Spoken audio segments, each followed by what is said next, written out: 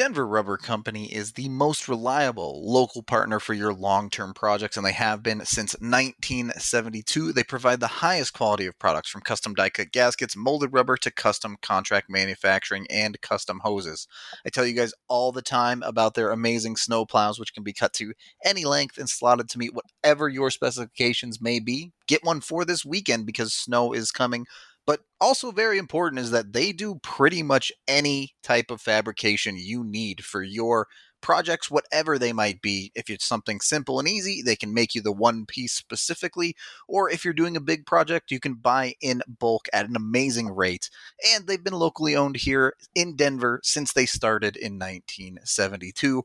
Help support them and support the DNVR family. You can give them a call at 1-800-259-0010 or visit them at drcfirst.com/DNVR.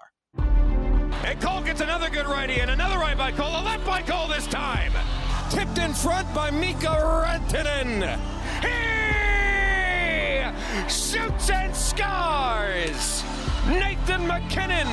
Cole J.T. Comfer. 877 goes now. Gabriel Landeskog. Collective hugs. 29 and 92. Save made by Grubauer. Move over, Picasso. This piece of art is by MacKinnon. My goodness gracious.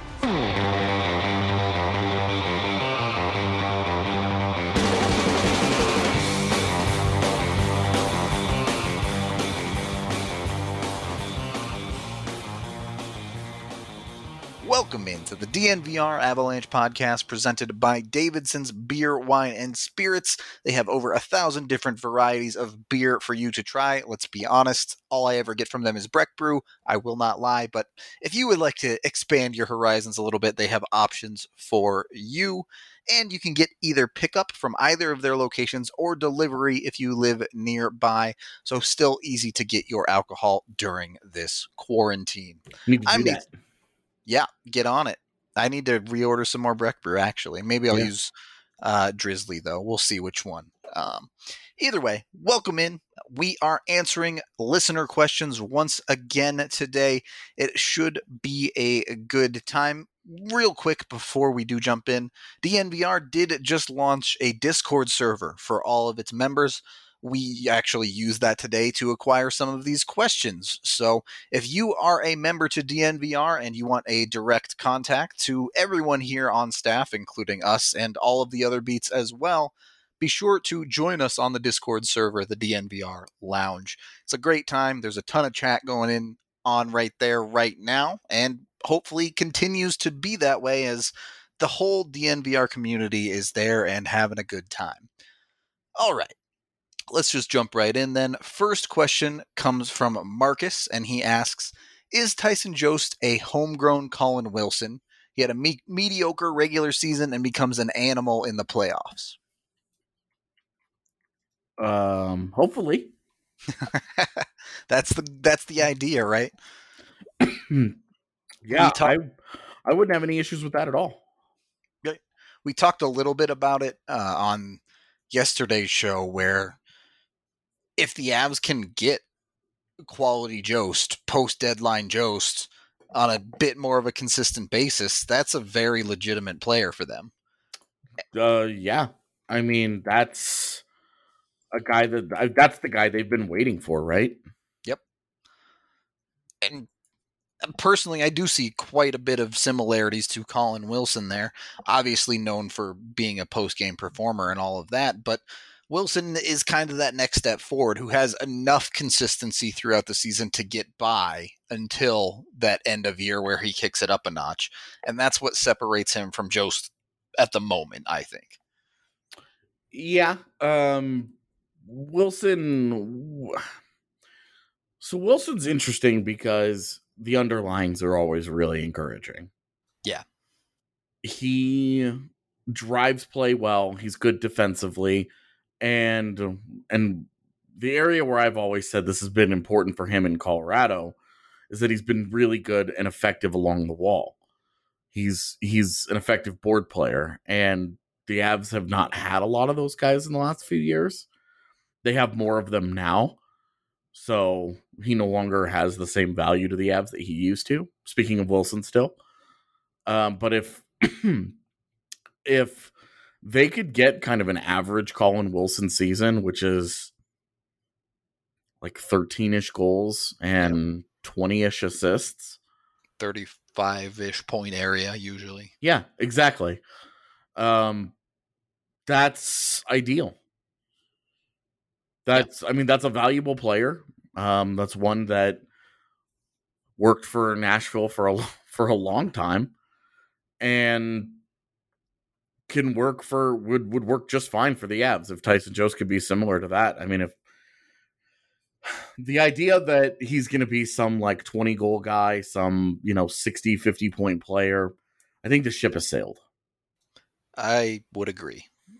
He's not going to be that true top 6 offensive talent. Yeah, it's just hard at this point to envision, even though he is so young. Maybe there's a age 27 season where he puts everything together and he has a 50-point year and it stands out as the big outlier of his career. Kind of like Colin Wilson's 20-goal season when he was 25. Yep. Where just sort of randomly happened and then he got a 4-year deal immediately after that. And it was like, whoops. Yeah. The idea that Jost will, I think, develop into that true top 6 guy, I just don't. I love the kid, and I love the attitude, and I love the work ethic, and that makes me very guarded to kind of put guardrails on a guy. I mean, let's just be honest about the situation, though. The Avs just don't have room for him in the top 6 anymore. This is the thing, is that I feel comfortable saying he won't ever become that guy in Colorado. Right. A very important qualifier there. Yeah. If he were to go, I mean, just spitballing, just a team right off the top of my head, if he were to go to Buffalo. A team with plenty of room. And a team with some other offensive talent around him. Not like an overwhelming amount, but a team that needs more help at forward. And he were to go there and he were to either get shifts with a Reinhardt or an Eichel or whatever. Right, exactly. He could be their second line center and he could get a Reinhardt next to him. And maybe that helps him a ton. And he could play 16 minutes a night. 15, 16 minutes a night, and not the 12 he's playing in Colorado. I don't want to say he can't hit 50 points if that's the situation that he's in. If he's still in Colorado and he's just scrapping for bottom 6, because we're 3 years into his career and we still don't know how to play him. What's the best use of Tyson Jost? The one thing that I think that we're comfortable with a guy like JT Compher, we know what he is and we know what he isn't. Yep. And you can fill him into different spots for short periods of time, but you also know that there are guardrails there. You have an idea of exactly what he's not able to do, and you know the roles in which he succeeds. Jost's periods of success have been in short bursts. So I should say his periods of best success have been in short bursts.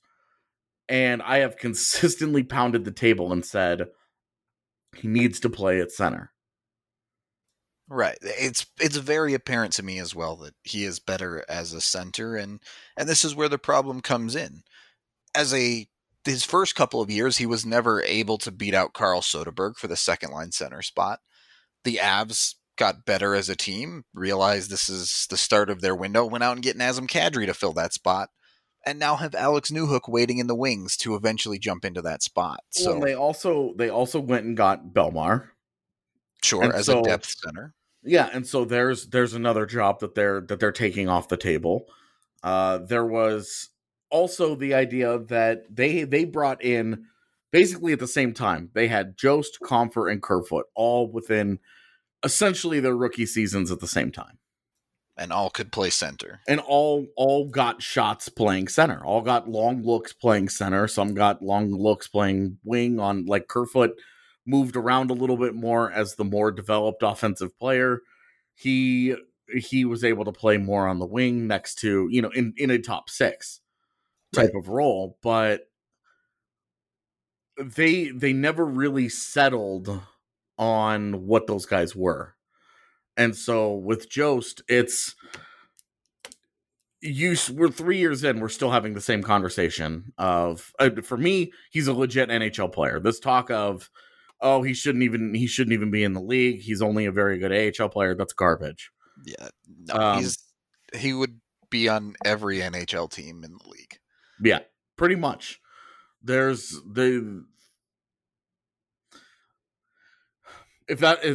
you were to send that guy through waivers, he getting claimed by like 15 teams. Yeah, basically the only teams that weren't putting in claims on him are the teams that are so far down the order that they're like, yeah, not gonna get him. Yeah, we're not gonna have a shot at this.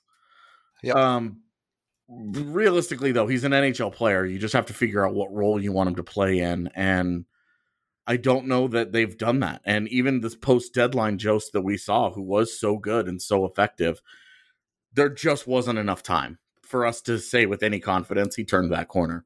I'd love to believe that. I would love to believe he turned the corner, and that's the guy that we're going to see more often than not. I don't have any faith that that's true. I don't know how anybody could without just being like a blind, tunnel visioned fan of the player. Like I just don't. Knowing the players that they have coming back next year and kind of the numbers game, knowing that Martin Couch showed very well, and you want to make a spot for him. I mean, I just don't know where you find room for him. It's somewhere. Like, I'm not saying they have to get rid of him, but it might be one of those things where you go back to, if you combine him with a Zadorov, can you get a legitimate top 6 forward out of another team in a trade? Right. Very much. And you consolidate assets that you can replace. 100%. And I don't know. I mean, it's just the reality of, by building up assets as an organization, something becomes expendable to the Avs. Yeah, they've done a really good job. Like, they've got quality players up and down their lineup that they can kind of pick and choose and say, okay, well, we're comfortable moving this guy and this guy in an attempt to upgrade this position and whatever, right? Like, a lot of different ways that they could attack it. They could just say, well, hey, we'll take the depth and we'll just be deep. All right. Well, now that we've spent 12 minutes on one question, as we tend to do, our next... I tell you, it's a hockey question. Right. We had to talk some actual hockey. Right. I got 3 minutes into it and started jonesing, and all of a sudden it was, oh man, I needed my fix. Well, our next question comes from BJ Jones, and he says, a while back there was discussion about what this current Avs team still needs in order to win the cup. Head coach was one of the biggest questions. Knowing what we know now, do you think the Avs can win it all with Jared Bednar as coach? I do. As do I. Yeah. As particularly the last year's playoff series is what really made me think, okay, Bednar can coach with some of these guys. And as this season developed, as the Avs kind of started to figure out how to prevent themselves from going on those big slides. Yes, they had some downturns where they lost 4 or 5 games in a row, but that didn't become 8, 9, 10. And I think this team has improved under Jared Bednar every single year. Yeah. I'm not sure what more you're asking out of a head coach. Yeah, I would agree with you. I mean, he's not perfect, but there isn't a single fan base in existence that is 100% happy with their head coaching situation. Right. No coach is perfect. Every single one has things that the fan base is going to look at and go, please stop doing that. But on the whole, please use the timeout. Yeah, use your timeout. Play X player more minutes, whatever you want to call it. The coaching staff, I don't think there are any problems at the top of it. We'll put it that way. Mm-hmm. The conversation about The assistant coaches and special teams is a bit of a different one, but that's not what the question asked. Just Jared Bednar? Yes, I think he is the man for the job to take home the cup. I think he could coach a Stanley Cup winning team. Yeah. I'm not guaranteeing that he will, or in Colorado or elsewhere. I'm also supremely confident the Avalanche will not be his last coaching job. Yeah. He's definitely, I think, going to be a career NHL coach now from what he's done in the league. Yeah. And obviously, once you have a certain amount of experience in the NHL, all of a sudden you get a lot more jobs, but Bednar has done quite well beyond that first year. He did end over 500 this year, right? He did. Just over. Yeah. So he finally made it back. I think he ended quite a bit over because they had that hot run. Yeah. He's quite a bit over now. Well, good. 9 games. All right. One more question for this first period. Ryan Oldford asks, what are your favorite cuts of steak? Mine is kind of bougie. Well, you know what? It's changed as I've gotten older. As a kid growing up, I loved filet mignon. It was my favorite cut by a mile. Okay. And nowadays, I like ribeye quite a bit, but the Texas man here in AJ is probably gonna school me. No, I'm actually. It's funny because coming from the South, I'm actually not like a big steak eater. Gotcha. I love a good steak, just like everybody, right? Like naturally, everybody that eats meat anyway. Right. Fair enough. I'm love a good steak, but I don't know that if I go into a restaurant and I'm like, oh, I want a steak, and they're like, oh, hey, we only have T-bones, and I'm like, well, I really wanted a porterhouse. I'm not going to be like, you're not. Yeah, right. There's not a cut that I'd turn down for sure. Yeah, that's kind of where I'm at with it. Like, oh, well, where's the sirloin? Right. Fair enough. For me, like if I had to choose, like, which one do I absolutely would I prefer? It's probably the porterhouse. Good choice. I'm also a sucker for a good old New York strip, man. Just a hunk of meat that's like, all right, here, eat it. I mean, let's be honest. You put like the proper peppercorn crusting on something or the right sauce on it, and you can make anything amazing. This is where I am with a lot of things.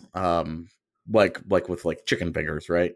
Yep. Like chicken fingers are pretty hard to screw up, but really they're all sort of in the same general area. A vessel for Raising Cane sauce. Exactly. Like it's really your chicken tender experience is only going to be as good as your sauces, and because they're very very rarely do you just like pick up a chicken tendy and just toss it down the old gullet and call it a day.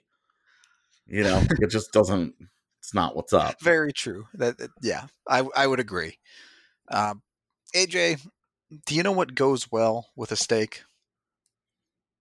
Yes, but I'm not allowed to say it on the show, so I won't. I will just let you do your thing. Okay. Well, I was going to say beer. Yeah, totally.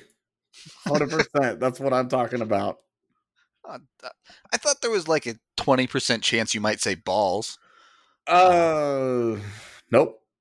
But beer goes great with a steak, particularly a Breckenridge Brewery beer, as they are the official sponsor of DNVR.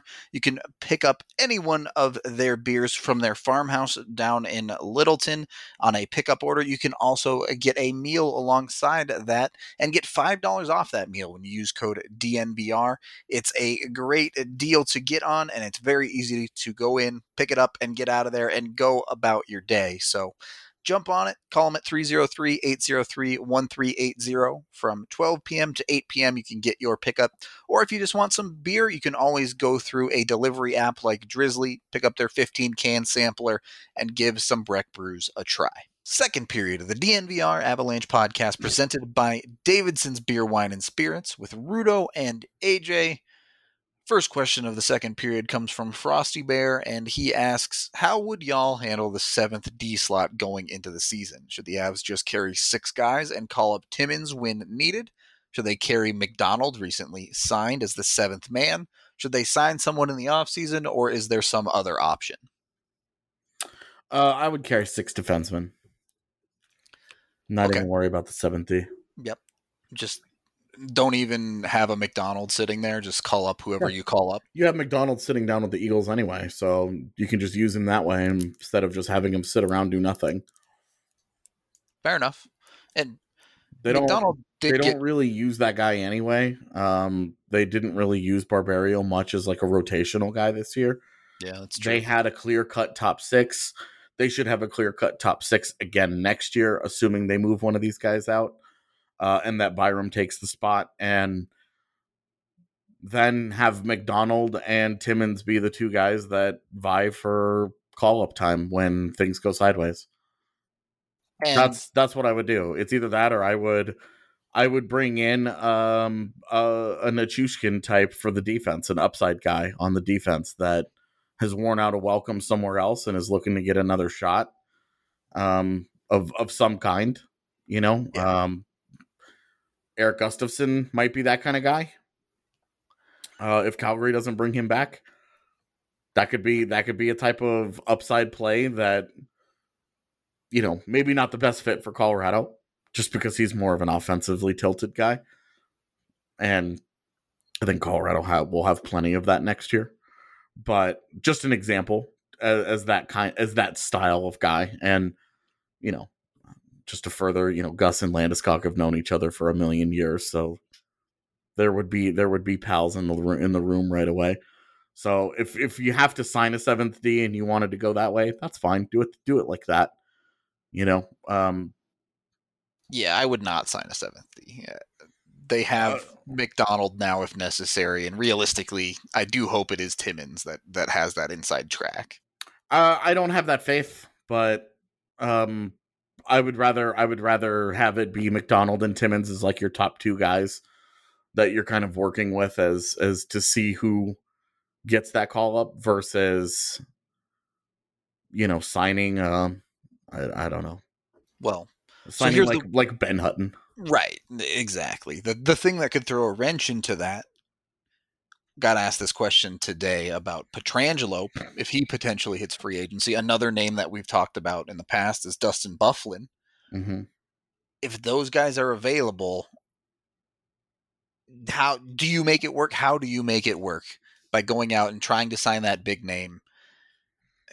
This is already assuming the Avs are moving on from one defenseman. So if you go out and get a Pietrangelo, do you still try and squeeze Byram in and you're looking at moving a second defenseman at that point? I think so, because you can move on from one guy now and replace him with the rookie. Right. That part seems straightforward. The high-end rookie that you're comfortable, like that by the end of the year, he will be giving you, at minimum, what the player is leaving would have given you as well. Yeah. And so you're comfortable with that trade-off. Now, if you were to go out and if you were to take a chance on a Byfuglien or go and do a Pietrangelo type of move, then that guy will be better than, you know, okay, let's just be honest. We talk about moving a defenseman. The conversation's always around Zadorov and Cole. Yeah. So you moved one of them, you replaced them with Byram. You go and you get a Byfuglien or a Pietrangelo, then you're just moving both out at that point, and you're replacing them with Pietrangelo / Byfuglien and Byram. And the reality of the situation is you just got much better. Upgraded, yes. You just got much better. In the case of Pietrangelo, you got a whole lot better. Yeah. In the case of Byfuglien, you might have gotten better. Yeah. Because we just don't really know what he looks like. We don't know about when the he conditioning. Returns, yeah. We don't know the health. We don't know his long-term prospects. That would probably have to be like a 2-year deal. And I say 2-year because I have a hard time believing that nobody in the league would offer him a 2-year deal. Maybe he would take a 1-year deal. Maybe like the Islanders offer a 2-year deal, and he's like, "Ugh, I don't want to do that." I'll stay out west and I'll go play in Colorado on a 1-year deal and maybe parlay that into a multi-year deal if he plays well. Yeah, just reasonable with him as AJ busts out the sweet music. The boss calling. Boss can wait. We're on a pod. This is like the 3rd day in a row he's called one of us during one of our shows. Yeah. He keeping us busy, I guess. Yeah. But, all right. So seems reasonable that they could do that. The next question, a little bit less reasonable. Stolen from 31 Thoughts by Joey B. He asks, which GM would make the best door-to-door vacuum salesman? And I can tell you it's not Joe Sakic. Because if you're a door-to-door salesman, you cannot slow play your hand. Yeah, you can't ice cold wait them out and be like, right, you need this vacuum, and try and Jedi mind trick him. Not gonna work on the door-to-door sales. You gotta get in there and pitch hard. I'm gonna go with Kyle Dubas. Yeah, that's a decent choice. I feel like he'd get in there and break down all the analytics of the vacuum. Right, he would be able to throw the specs at you, but he's a young, good-looking guy, which is always attractive in salespeople. Yep. He's got the natural charisma. He can just show up and just chat you up and feel like your best friend, and then also be like, buy this vacuum. And then you'll be like, okay, now I want a vacuum. I guess I gotta buy your vacuum. Really excited about this vacuum now. Thanks. I'm gonna go with Mark Bergevin. Not because he'd make the company money, but he would sell that vacuum. Because he would scare people? He would. He has it all in the bag, all right? He'd scare people. If that doesn't work, he'd give them a 20% off deal, and they just wouldn't be able to say no. He'd just keep lowering the deal until his company is actually losing money. Mm-hmm. But he would sell that vacuum. Okay. Got to meet the quotas, get his bonus. Yeah. Let's see. We can take another quick look. Shovel Day Off would be terrible. I think John Chayka might be good at it, just because he's eager to deal all the time. Very much an asset manager, 100%. I think David Poile would be another guy that I would be a fan of. So here's what Chayka would do is he would somehow get you to buy all of the attachments, but not the vacuum. Like you'd have the mini roller and the corner piece that you can get in deep with, but then you wouldn't have a vacuum to use it with. Mm-hmm. Poile's an interesting one. He'd only be able to really sell you on a 7-year contract of leasing a vacuum for an incredible deal, but only if you were a defenseman. Okay. I'm with you. Who else? Lou Lamoriello would knock on your door and you'd both just sit there in silence for 20 minutes. Yeah, he, I think, would probably just try and intimidate you. Yep. Wouldn't sell to you if you have a beard. Yeah, that'd be a problem. I'm trying to think who else. Yeah, I don't. Jarmo would have the whole Finnish section cornered.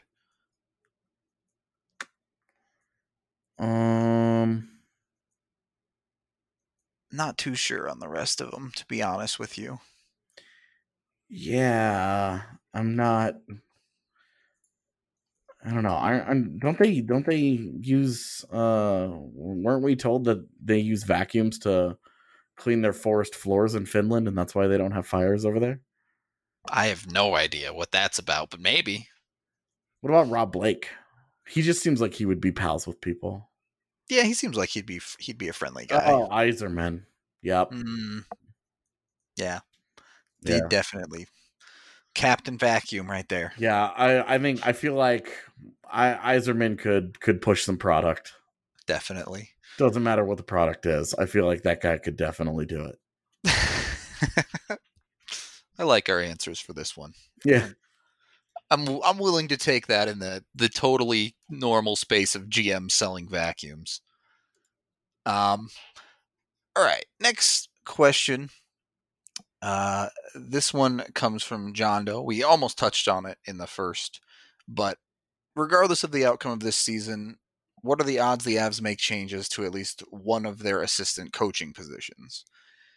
And it's something we've touched on before, where obviously very hard to do inside of a season because there just aren't that many options available, and adjusting your systems midway can be quite difficult. Mm-hmm. In the off season, there's clearly more opportunity there. At the end of the day, the Avs penalty kill seems to have gotten back on track. The power play, that's the side that you'd probably be looking at if you're replacing something. Yeah, I would see what's available in terms of like which coaches out there you would be comfortable with. Yep. And then I would go from there. But it would not be an easy, like, we absolutely have to do this kind of replacement for me. I would see what's out there, see what you're comfortable with. As much as we hate on the power play, like it's right now it's 19th, which not good, obviously, but it's also pretty far from being, I think, a major problem. The take on it for me on why I think I'd be a little more for it than you is just to see something new. I don't think that's going to happen either way. It probably won't, but power play systems are across the league are similar enough. They're very, very, very similar. Just in terms of the X's and O's, things that are getting run, there's just not a lot of like true like major differences. And so for me, I'm just not too convinced that that's like the cure-all that we think it might be. I'm not saying it's a cure-all, and I'd be going into it saying, look, we know what this system is. I'd like to see something new. Mm-hmm. Let's change it and just try something radical. If it fails, it fails, and you can go get any one of a number of guys that know how to run a standardized NHL system. It's whatever. So that's where I'm at with it. Tired of watching the same old thing a little bit. And you're probably correct. Everyone does the same old thing because it works. But, ultimately, I can't imagine the Avs really pushing that envelope unless something obvious, like someone's super experienced in that field and has quality metrics, says, hey, I'll come to the Avs and be a special teams coach or something. So, yeah. And with special teams coaches, even if they make a change, we won't really have any idea until we see it. Yep. Like we could talk about it. Oh, this is what this guy's history is. This is whatever. This is how it looked at his previous stop. But until we actually see what happens on the ice, like we're just going to be talking. It's very difficult when it comes to assistants that this is not like the NFL where, there are very specific systems that get run and you can see successes and failures, and there are specialties with coaches there. And kind of like in the NBA, there's a lot of, hey, this is what this guy gets hired to do. There's in the NHL, there's just like hardcore people just don't know assistant coach names around the league because it's always a constant question of, does this matter? Yeah, for sure. And it's hard to pin down, to be honest. It's just very hard to know. I mean, if they were going to go off of the 3-year results of Ray Bennett since he got here, I don't think he goes anywhere. If they were going off of just this year, there's a chance. I don't think Nolan Pratt goes anywhere, though. I've come around to the idea that he's probably staying. All right. So there you have it. We'll get out of this second period here for you. like the coaches likely staying in town, just take a breather, relax. You need to kill some of that anxiety a little bit. That's why Strava Craft Coffee is here. The CBD infused coffee that you can now purchase in K-Cups for your Keurig. They also have whole bean or ground coffee if you like it any of those ways, whether you want to grind it yourself, you just want to throw it in the coffee maker, or you got that Keurig, you can purchase it for 20% off when you use code DNVR20 and get it shipped straight to your door. As I mentioned, it helps with anxiety, it helps with migraines, arthritis, IBS, many other aches and pains as well. Highly recommend it, especially in times like these. I know if you get a little bit anxious or nervous, it can help take that edge off for you. So get that 20% off with code DNVR20. Third period of the DNVR Avalanche podcast presented by Davidson's with Rudo and AJ, answering your questions on another Thursday show. This next one comes from Colbin. He asks, looking at other teams in the West and their future, who could the Avs possibly be facing in the future next couple of years in the playoffs? This won't. I'm worried about Chicago. They seem to be turning it around quickly here. Obviously the Kirby Dach pick. I'm a huge Kirby Dach fan. I think that will pay off pick for them. And that will give them a nice trio down the middle. Yeah, very, very strong, as they are just going to continue to fleece Arizona for all time, I guess. Yeah, I just, as Taves ages, I think that Dach, Strome, Taves could be a good trio down the middle for them to build around. I've really liked what they've done defensively in the draft the last couple of years. Boqvist and Nick Bowden and Ian Mitchell are all guys that I really like and think translate well. I liked Yoki Harju before they moved him for Nylander. We'll see how much they end up regretting that, but I've liked what they've done in the draft on the back end, man. I will say, had they gone Byram over Dach, I'd probably be a lot more nervous about them. But yeah, with that, they have a star-studded defense on the way. But well, and they would have like their number one, like their Duncan Keith replacement, and then they would also still have all the guns up front that they still have. You know, DeBrincat and Kane, Taves and Saad, and blah, blah, blah, blah, blah. Yep. So Chicago's your pick. Yeah, I mean, I don't think St. Louis is going anywhere, even with the loss of Pietrangelo. They're still going to have O'Reilly, Tarasenko, and that very consistent forward core.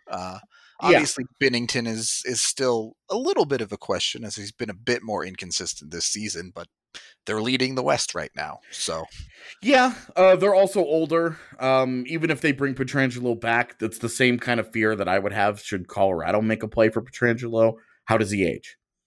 Because if he ages very, very well, then you're getting a high-end guy through 35, and then you're just hoping and praying after that.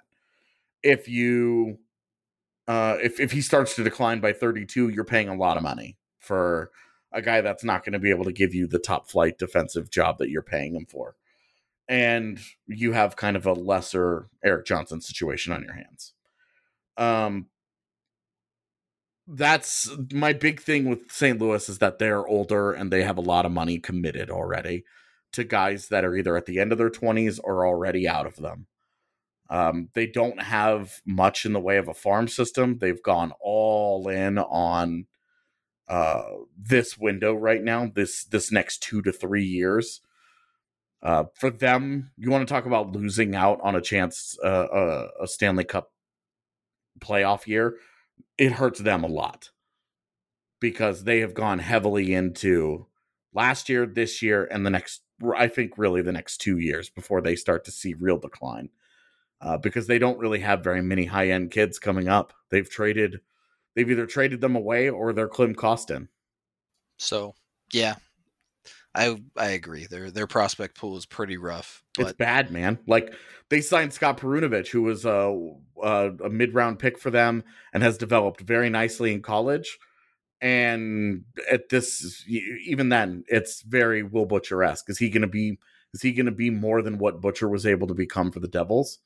I don't know that he will be. He's a good college player, he's a good puck mover, very smart, and I think he'll be able to get by on the IQ.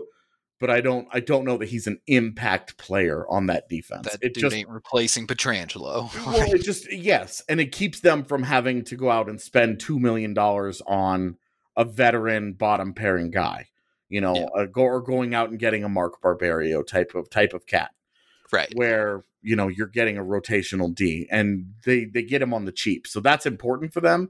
But I just don't know that the high end is going to be there on some of the kids they have coming in. So I'm not totally sold on St. Louis beyond the next year or two. So I guess it depends on what you mean by future. Do you mean the next couple years? Do you mean 3 years out? It's really hard to project 3 years out from now, because you just look at 3 years ago where the Avs were, and we would not have said that the Avs were a cup contending team in 2020. I would not have had that. Definitely not. I would have said, we hope that they are. We hope that a couple of guys have broken out, but a lot of unforeseen things took place in those 3 years to put them where they are.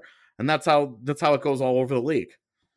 So, but I don't really worry too much about Dallas. I think where they are is where they will continue to be. Winnipeg is really all about that defense for them. They've got to shore up that defense, and Heinola is a good start.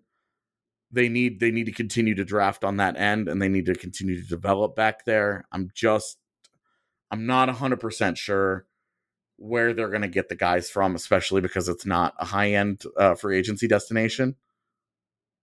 Yeah, to be honest with you, outside of Chicago and St. Louis, the rest of the Central, I'm not that afraid of. Yeah, and even them, it certainly isn't fear. It's more of it's more of a this is the competition type of thing. Yeah, definitely. The Avs shouldn't be afraid of any team. That's a good way to put it. Yeah. These are the teams that we think will be vying for the top spots in the near future. Yeah, for sure. Next question comes from Anthony, and he asks, what's the analysis of the Kadri Barrie trade a year later? It's still certainly a win for the Avs. Obviously, the Barrie thing hasn't worked out amazing for the Leafs, but the Kerfoot side of it has gone very well for them. So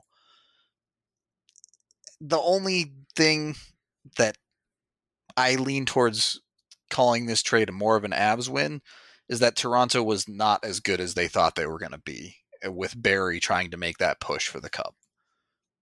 This is the rare trade that has gone more or less exactly how I thought. Yeah. I did not think that Barrie was a good fit in Toronto. Kerfoot is fine, but he's just another guy there. Like, he's a good solid young player, but they were so stacked that he's a third liner, and they didn't need him. He doesn't make them crazy good. He doesn't move the needle for them very much. Sure.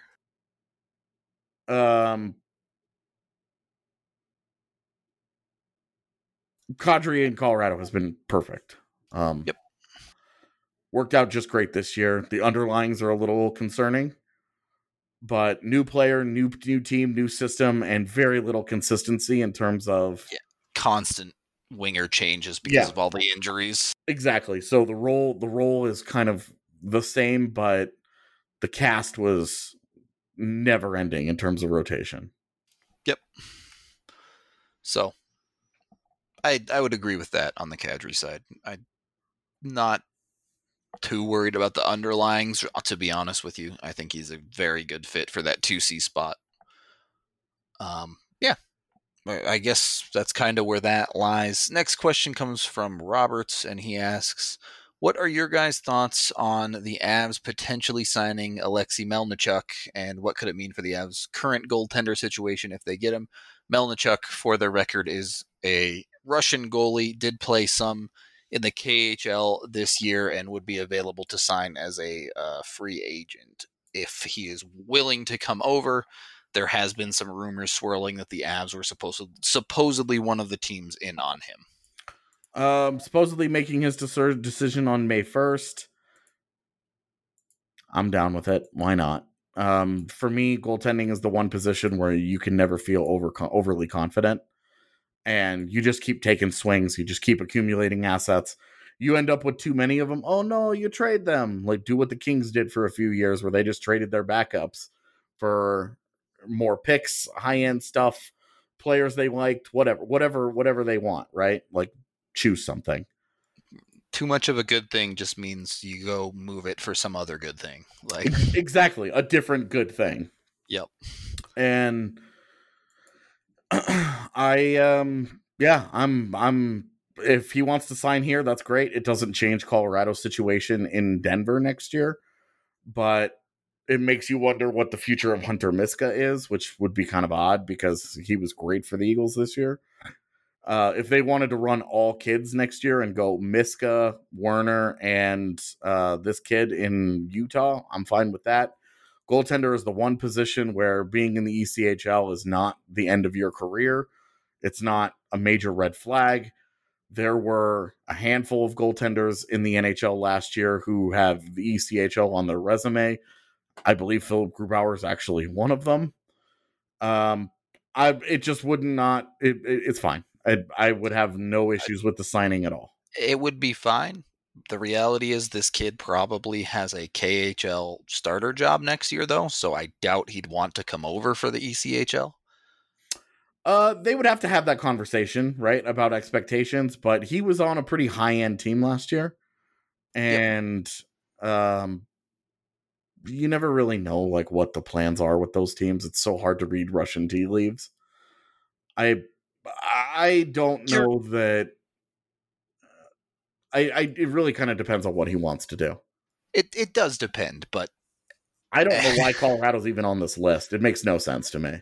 Yeah, to be honest, I don't know why they are either. Like, this should be such a San Jose slam dunk. Yep. Like, they should be offering him the world, basically. Right. Like, just like, okay, this is in the bank. It's San Jose. It's done. It's opportunity. It's exactly what they need. It's a perfect fit all across the board. I don't, like this to me, I'm just like, this is easy. This should be San Jose running away. Done. Yeah. Whereas the Avs have both their goalies locked up for next year and Francouz for an additional year, as well as the prospect competition from guys like Werner and Annunen. If this kid is looking for opportunity, there are a lot of places that are going to have more than the Avs. Yeah, definitely. So I was a little confused to see their name in on him as well, but hey, if he's interested, why not? A strong Russian connection and an organization on the rise. Like, it makes sense from that perspective, because we used to always see the Rangers and the Blackhawks on these lists when they were at the height of their windows. Because like players just wanted to play for them, yeah. Exactly. And the Avs, I think the Avs have to have a good reputation in Russia right now, because they've been rolling so many Russians out the last number of years. Some have worked out and some have not, but they've given opportunities. And I think that has to go a long way. Just not Andrei Mironov. Yeah, they have given a lot of Russians a lot of opportunity. I would agree. On that note, I guess it's about time we got out of here, AJ, unless you got any final thoughts, questions, or whatever. Nope. I've got the boss breathing down my neck to go jump and do something for him next, too, so I got to get out of here. Yeah, he's a busy man. Got to work. All right. Well, AJ's going to get out of here, as am I. You know the drill. Thank you for listening. Tomorrow night, Game 3, Avs Flames, the emergence of Cale Makar as a superstar, even if it is his first ever NHL game. Hope to see you there, and until then, talk to you tomorrow. You can get 20% off at Mile High Green Cross when you sign up for their loyalty program, and you'll get that 20% off once every single month. Be sure to tag them and let them know. If you're already part of their loyalty program, just let them know about DNVR sending you to get that 20% off. They're conveniently located at 9th and Broadway with parking in the back, so it's super easy to get in, get what you need, and get out. DNVR Avalanche with Hayfully.